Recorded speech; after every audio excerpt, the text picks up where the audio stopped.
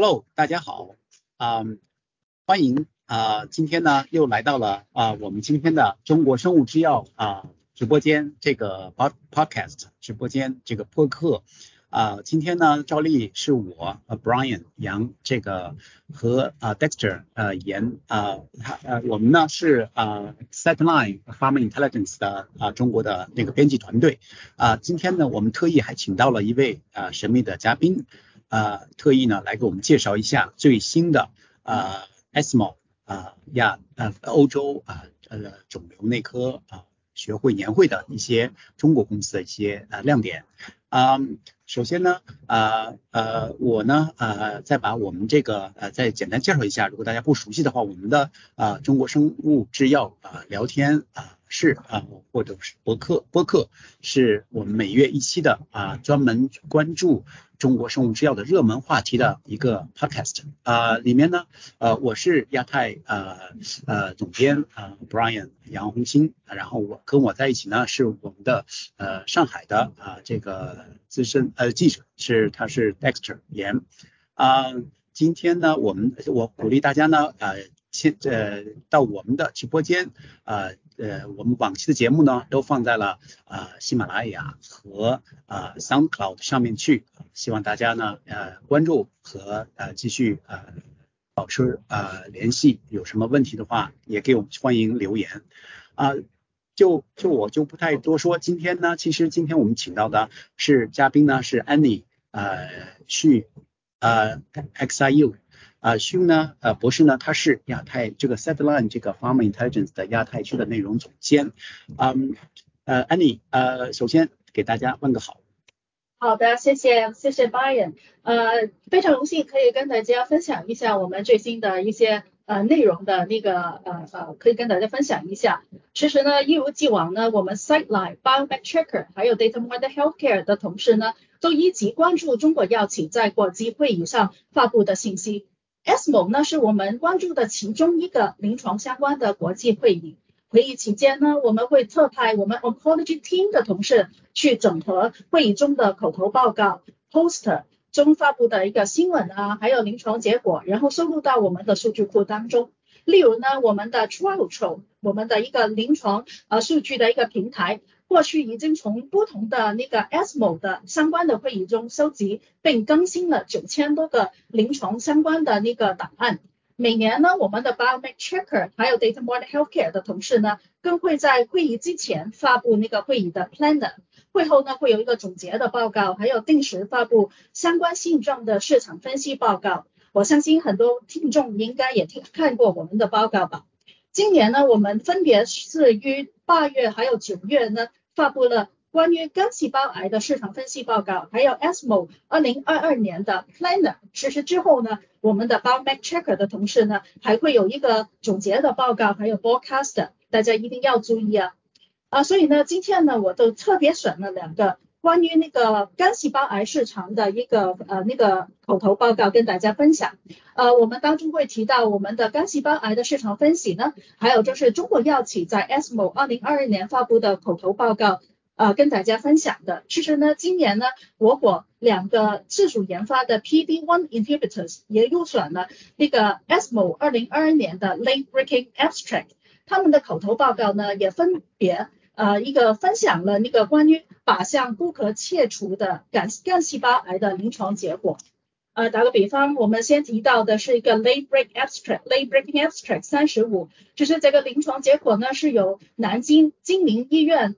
秦书奎教授主讲的，内容呢是关于抗日类珠单抗联合阿帕替尼一线治疗晚期肝细胞癌的全球多中心随机对照3期的临床结果。大家都知道抗日类珠单抗还有阿帕替尼呢，分别是恒瑞的 PD-1 还有 VEGFR 的 inhibitors。 另外一个呢就是BeiGene 的 T 里利珠单抗的一个临床结果是 late break abstract 36。它作为一个单药呢，是同样是对比那个索莱菲米的这个 Rationale 301的临床结果呢，是一个全球3期的临床结果。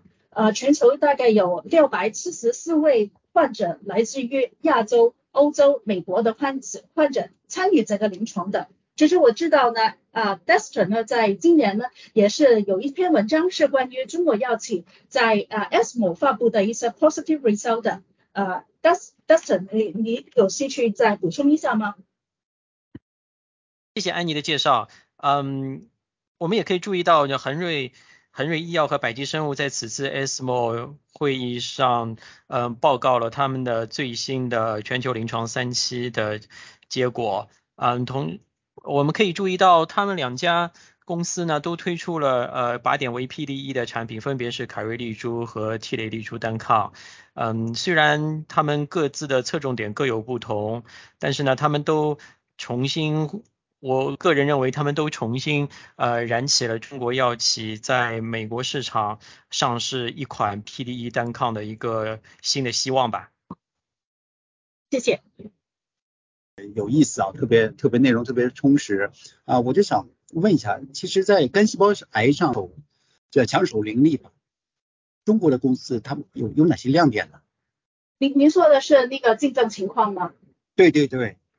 其实 HCC 在这个市场当中的竞争情况，我们也可以从2个不同维度去分析一下，包括就是中国这边的发病率，还有死亡率，还有就是现在的那个治疗的选择有哪一些方案。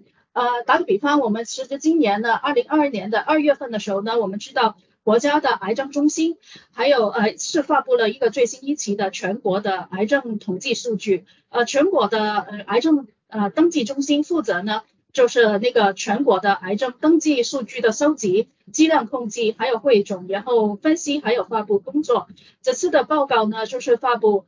全国487个肿瘤登记中心收集到的2016年的数据。数据显示呢，其实肝癌以新发病率的计算的话呢是第4位，如果是以死亡人数来计算的话呢是第2位。其实呢，大家都知道，肝癌当中呢 HCC 呢大概的占所有的病例的大概80%，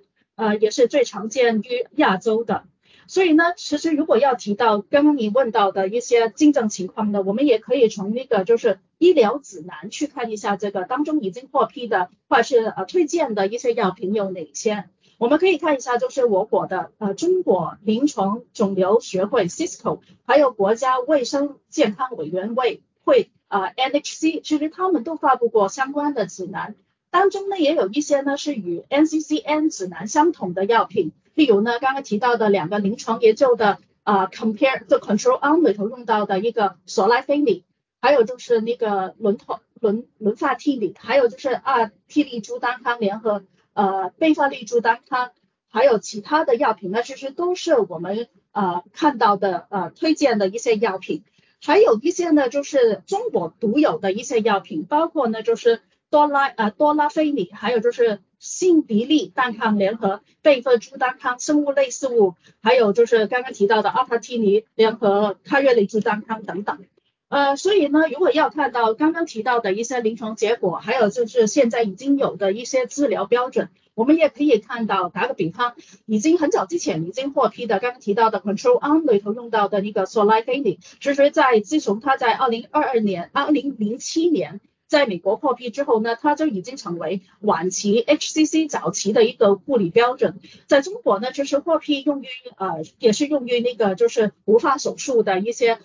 肝细胞癌的患者。而且呢，在中国呢，其实也有很多那个仿制药呢是已经在中国获批的。另外一个呢，就是卫材的一个轮发替尼。其实它与那个索来非尼相比呢，在 Reflect 这个临床研究中呢，显示了那个PFS 的获益，还有非疗效性的 OS。然后刚刚提到的RT 利珠单抗联合贝法替尼单抗，在一个 Embrave 150的临床当中，也是获得了更佳的那个 PFS 还有 OS， 所以呢，已经成为了那个 NCCN 就是海外的一个临床一个指南的一个 preferred option， 所以上述的药品呢，其实已经在中国获批了。另外呢，我们知道我们中国药企自主研发的一些药品呢，一类新药呢，其实也在中国获批，而且呢也得到了中国指南的推荐的，包括呢刚刚提到的是在2021年6月份 NMPA 通过 Priority Review 批准的苏州的集锦生物的多拉非尼。这个药品呢也是单药使用于一个不可切除的一个那个肝细胞患者。它也是一个 multikinase 的 inhibitor。它与那个索来非尼头对头的一个多中心的一个2、3期的临床结果呢，也显示出一个有效的结果。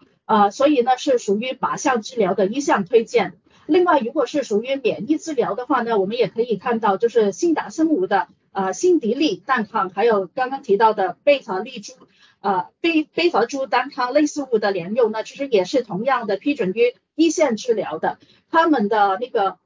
Oranid 32的那个全国多中心的3期临床结果也显示出它的疗效是优于那个索来非尼的。与索来非尼相比呢，它的联合的那个治疗呢是可以明显的下降那个死亡风险，还有那个疾病的那个进展的风险的。所以呢，种种来讲，我们可以看到就是其实刚刚提到的除了刚刚在 ESMO 里头发布的信息之外，其实全球呢我们也看到有很多的药品呢是可以获批用于治疗刚刚提到的同一个patient segment 的一个病人群组的。所以呢，我们估计这个市场的竞争情况呢可能会越来越激烈。谢谢安妮其实像你说的，其实我也能感觉到，其实肝癌吧，总的来说它是这个发病率还是蛮高，而且它这个死亡率也是比较这个高的这种肿瘤病种之一吧，所以特别能引起大家的一些关注，而且也确实像你说的，可以说是大家都在这个赛道上争先恐后吧，可以说其实这里头的看点是蛮多的，也是亮点不断吧。随着免疫治疗和这个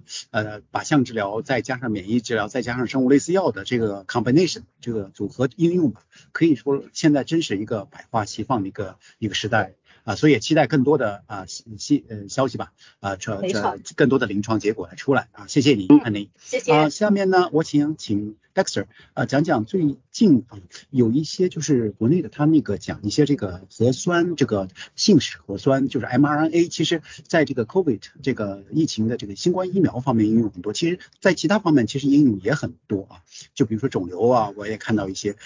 你在这方面其实也最近做了一些研究，写了一些文章，你这个最近有什么动向，有主要的药企在研发这方面的？我们可以看到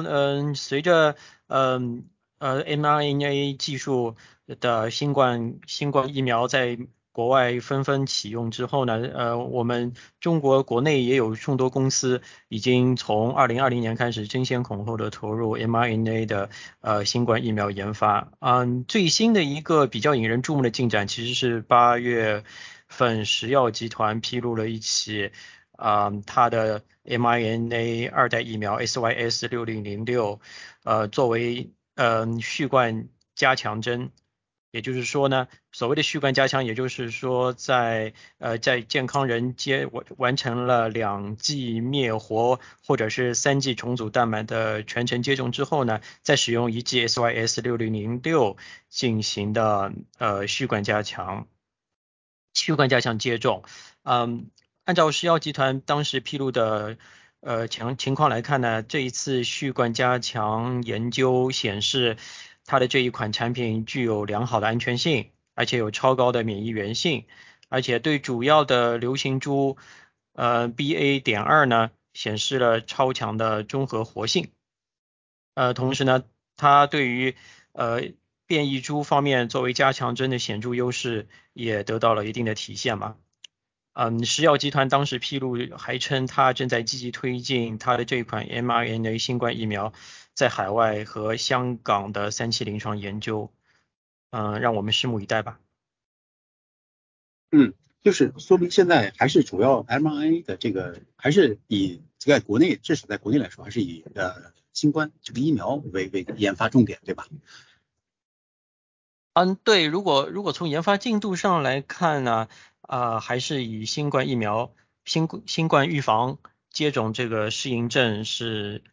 临床的进度是最快的。其他还是没有，其他还在临床中比较早期的呢，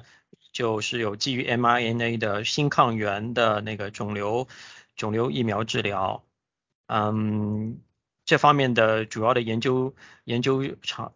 开发者，大概像思威啊，还有一些其他一些中国的 mRNA 的一些开发公司吧。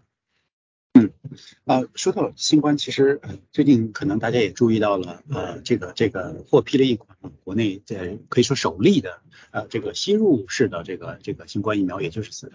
康希诺的 Consino 的这个 Bio 这个吸入的这个Covaxin 的Air 这款它其实也是基于这个腺病毒的载体，这个作为这个一款新型的吧，这个我们叫疫苗2.0的这个其实我们都知道，目前在国内开始的这个做的这个目前新冠吧，这个疫苗主要都是灭活然后呢再加上一些就是像康希诺的但是都是一个针剂吧。这个吸入这个型呢，确实是带来一个可以说是这个改变吧，特别是对于缝针的，或者说他对于这个注射比较害怕的一些，还有一些不适于注射这些人来说，可能对于这些接种或者说是特别是做这个获批是加强针使用所以对于这些说服这些人来使用这个新冠疫苗还是有很大的帮助特别是它对于这个激活免疫的这个反应通过它的2期和这个3期临床试验，看来我们也看到一些积极的成果但是呢其实这个吸入呢也有它的一个独特之处吧，就是因为它毕竟是通过鼻腔，然后进入这个呼吸道，所以它这个呼吸它带来的这个怎么吸收吧其实还是就是 absorption 我们还是需要进一步的考虑。后呢，我们其实还有一个很重要的一个话题我们没有聊到，至今为止就是人事的一些变动最近我们也注意到了有些公司频繁的高管离职之类的Dexter 你这边听到什么？有些最近看到什么引人关注的这个人事变动方面的消息？是的，从8月份到本月吧，正好在过去的1个月内，我们可以看到像在基石的创始 CEO 江宁军是在8月份宣布退休。那他的新任的 CEO 是基石原来的高级副总裁和首席医学官杨建新。紧接着之后呢，我们可以看到爱丽丝宣布他的总经理牟艳平已经于9月份离职公司的董事长杜景豪目前担任爱丽丝的总经理。最近再最近呢是发生在云顶新药此前云顶新药的原来的首席执行官伯克瑞已经离职，然后代替他的是罗永庆，而罗永庆在加入云顶新药之前担任的是腾盛博药总裁和大中华区的总经理。确实是可以看到，就是最近也是高管频繁变动吧。觉得这个变动从这个跨国到国内创新，再回到一些是港股上市18A 公司，这些有些哪些特点或者有些什么看点？我们可以注意到罗永庆在腾盛博药他的最大的一件成就就是协助了腾盛博药的一个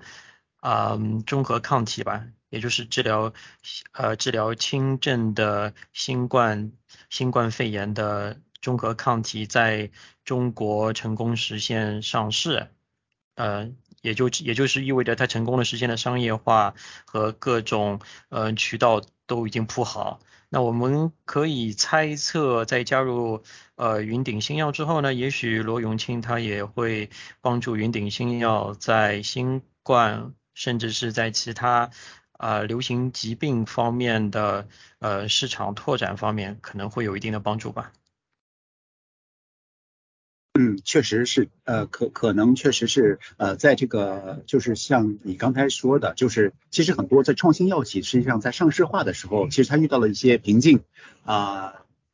而这个从 MNC 这块，就是从跨国药企出来的很多，它其实在 commercial 这边已经做了一些，比如说是上市啊、医保啊、定价呀、谈判啊，可能都已经怎么说呢，轻车熟路吧，所以肯定他已经走过了，所以他可以说在这方面有一些可以带到这个新的创新药企的方面这个经验，所以我觉得这个可能是我们今后的一个看点，你觉得呢？没错，我也正是这样想的。其实刚才呢，我们都聊了很多的话题啊，就是我总结一下吧，就是首先这个我们嘉宾安妮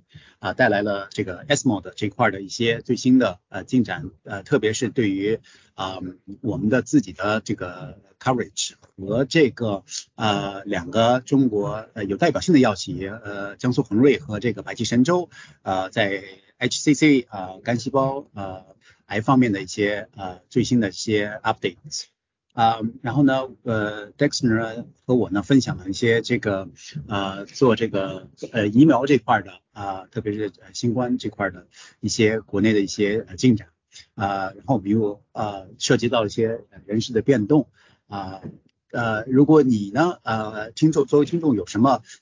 觉得希望我们讨论的话题呢非常欢迎你也给我们留言今天的呢我们就谈到这里我再请Dexter 和安妮给大家再见，然后我们就下期节目再见。